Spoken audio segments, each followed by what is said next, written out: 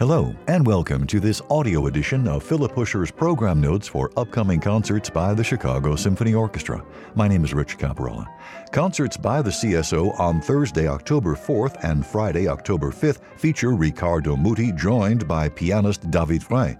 The program includes Beethoven's Egmont Overture as well as Beethoven's Piano Concerto No. 3, after intermission 4 Hungarian Dances by Brahms, and the symphony Mathis der Maler by Paul Hindemith.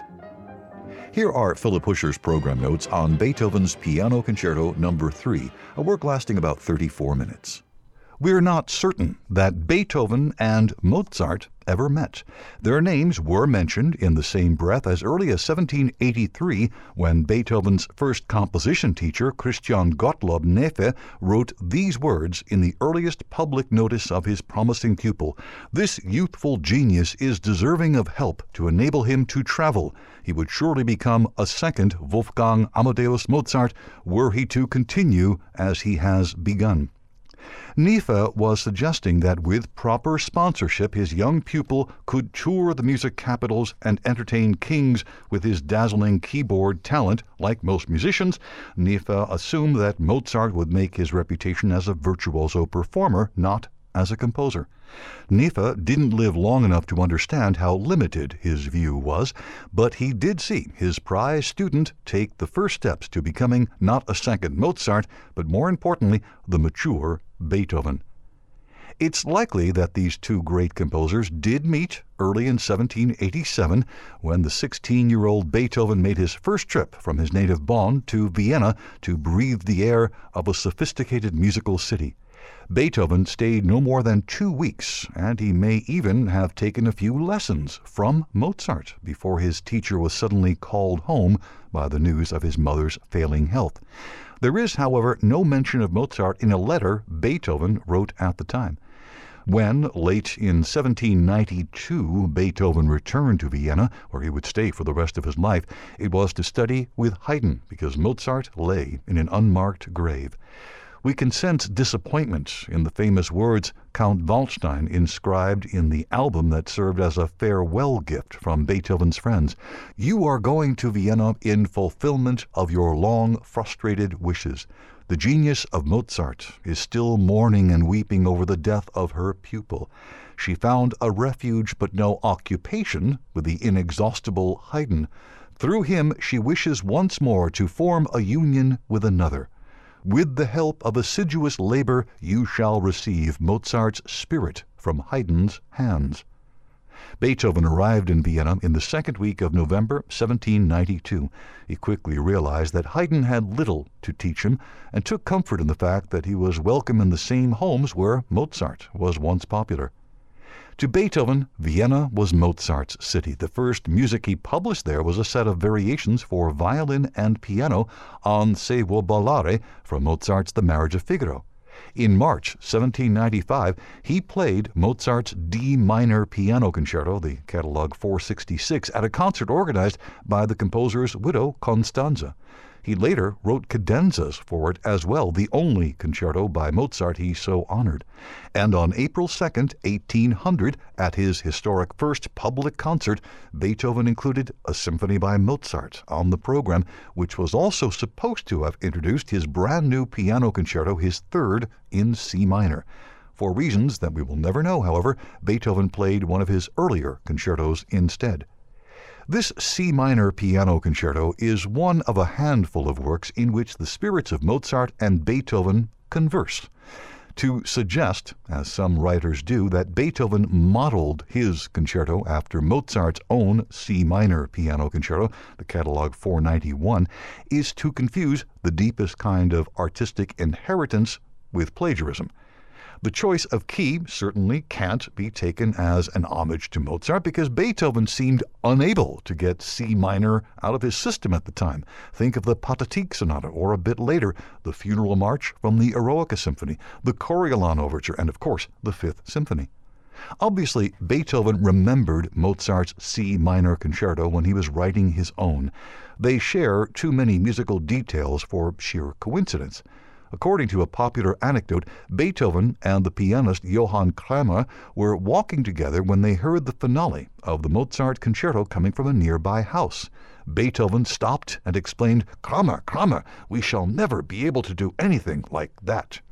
But in his own C minor concerto, Beethoven does something far more remarkable. He writes music that pays tribute to this great masterpiece and at the same time transcends the Mozartean model. It was conceived in a complementary rather than a competitive spirit. Mozart's untimely death spared Beethoven a head-on rivalry with the one composer he worshipped, leaving him to make his own way in Vienna.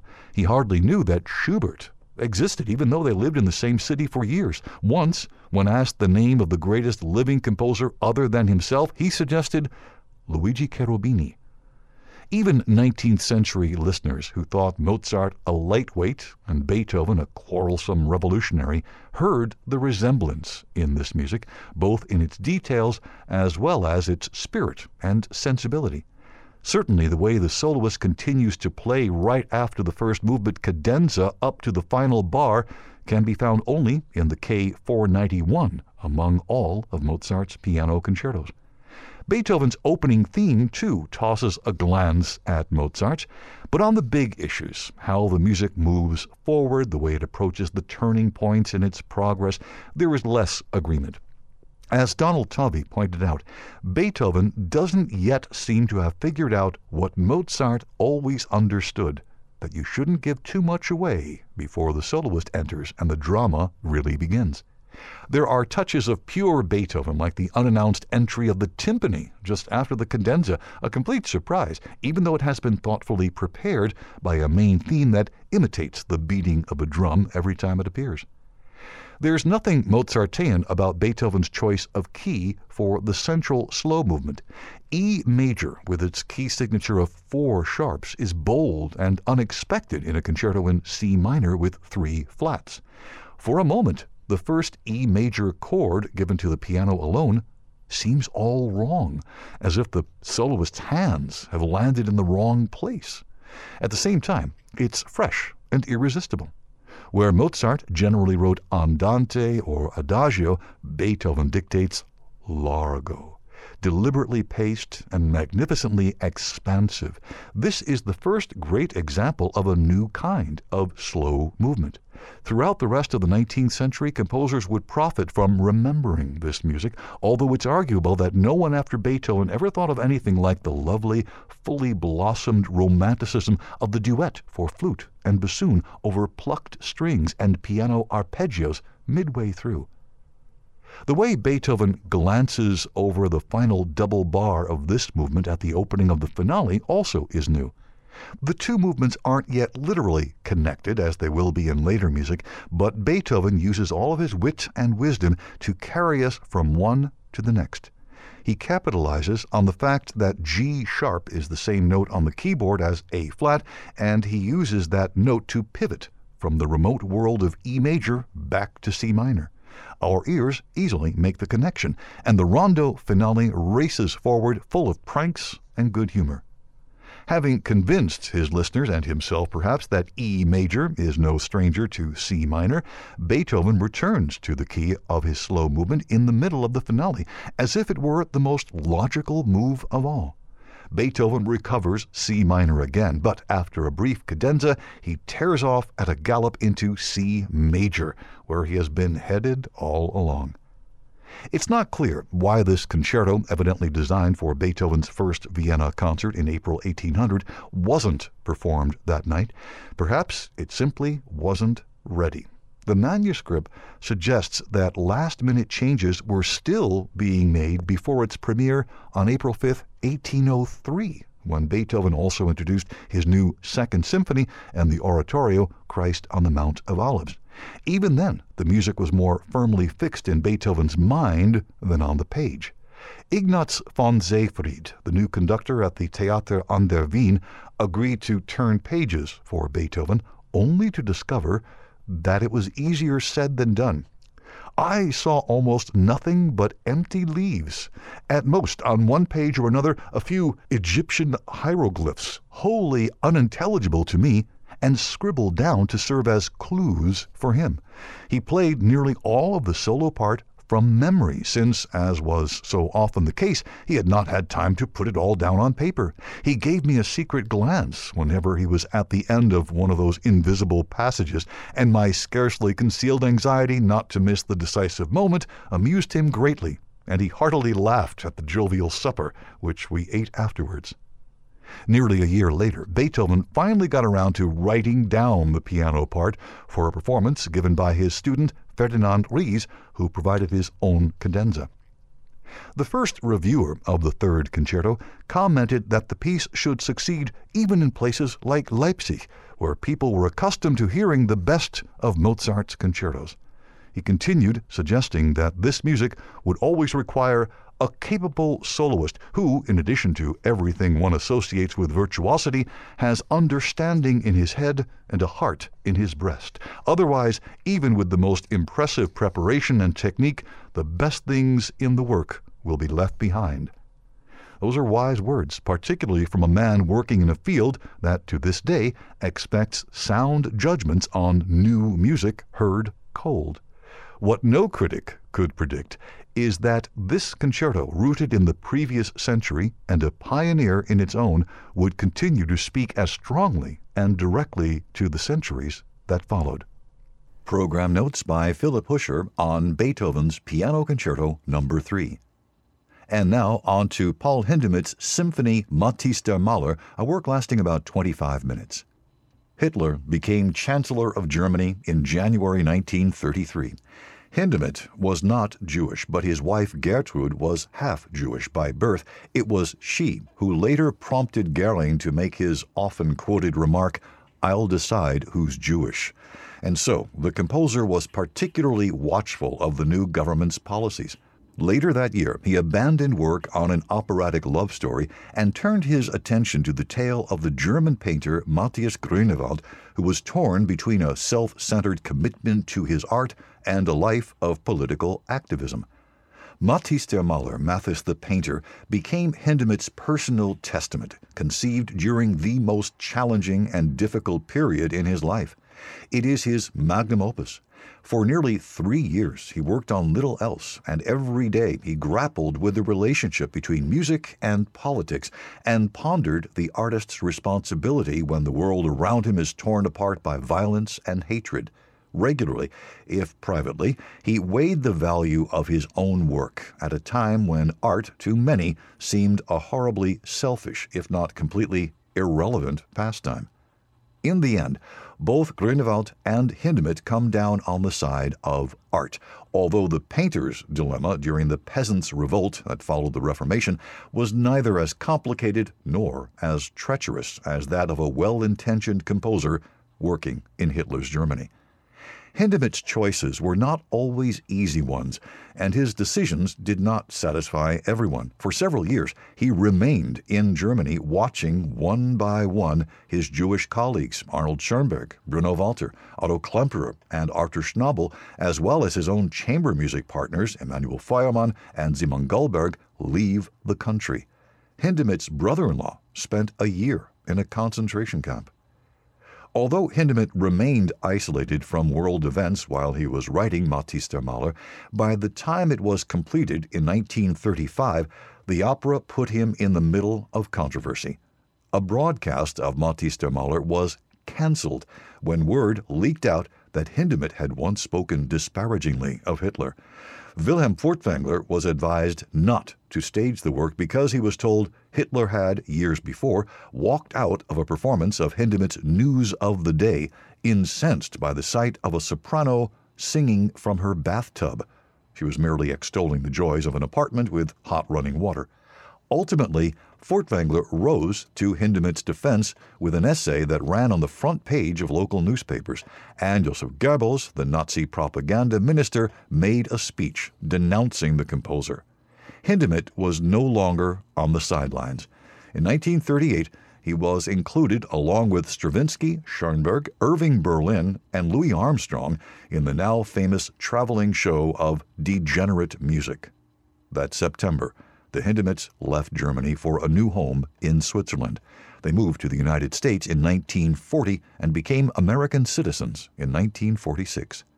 The idea for an opera about Matthias Grünewald had been suggested to Hindemith by his publisher, Willy Strecker, in 1932.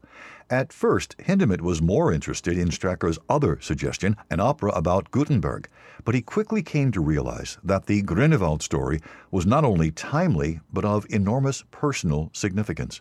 Eventually, he grew to understand that Grünewald's story, in a sense, was his story.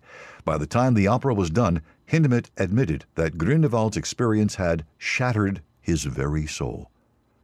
Matthias Grünewald was born in the third quarter of the 15th century and died, like his more famous German contemporary Albrecht Dürer, in 1528. Grünewald sympathized with the German peasants in the bloody uprisings that began in 1524, and as a result, he lost the patronage of the Cardinal Archbishop of Mainz. Ultimately, however, Grünewald realized the futility of his political actions and came to understand that only by returning to painting could he truly better mankind. Grünewald's masterpiece, his magnum opus, is the many-paneled altarpiece he painted around 1515 for a monastery and hospital in Eisenheim near Colmar. This great monument, one of the most powerful and expressive works in the history of art, is in effect the scenic backdrop for Hindemith's Mathis der Maler, and it inspired several of the opera's scenes. Shortly after Hindemith began work on the opera, Furtwängler asked him to write a new piece for the Berlin Philharmonic. Preoccupied as he was with Mathis der Maler, he decided to write a symphony on the same subject, taking its musical material from the pages of sketches that already cluttered his desk. The symphony was completed more than a year before the opera. Each of the three movements represents one of the panels from Grünewald's Eisenheim altarpiece. The Angelic Concert, the opera's overture, begins solemnly with three resounding organ-like chords followed by the trombones intoning an old German song, Es sungen drei Engel ein süßen Gesang, three angels sang a sweet song. The song is played 3 times, each time a third higher. From there, the movement takes wing in sequences of radiant and soaring music. The entombment is a gentle but ultimately fearless meditation on death. It moves slowly toward a somber climax with a resoundingly peaceful ending. Hindemith originally planned to use this music at the end of his symphony as the last of 4 movements. For a while, when he didn't know how to go on, he even considered leaving it a 2-movement work. But then he seized on the idea of ending not with death, but with another of Grünewald's panels, The Temptation of St. Anthony. This turned out to be the symphony's longest and most complex movement, written on deadline in just 4 weeks. The music is anguished and driven, then tormented and seemingly defeated until the winds begin to play the Gregorian Lauda Zion Salvatorum, Zion praise the Savior. The brass offer a glorious halo of alleluias at the very end. This is the proud music of hard-won triumph. As Hindemith wrote of Grünewald, caught in the powerful machinery of church and state, he had the strength to resist these forces, and in his painting he could report clearly enough how profoundly he was shaken by the wild tumult of his time, with all its suffering, its sicknesses, and its wars. Program notes by Philip Huscher on the symphony Mathis der Maler by Paul Hindemith. My name is Rich Caparella. Thanks for listening.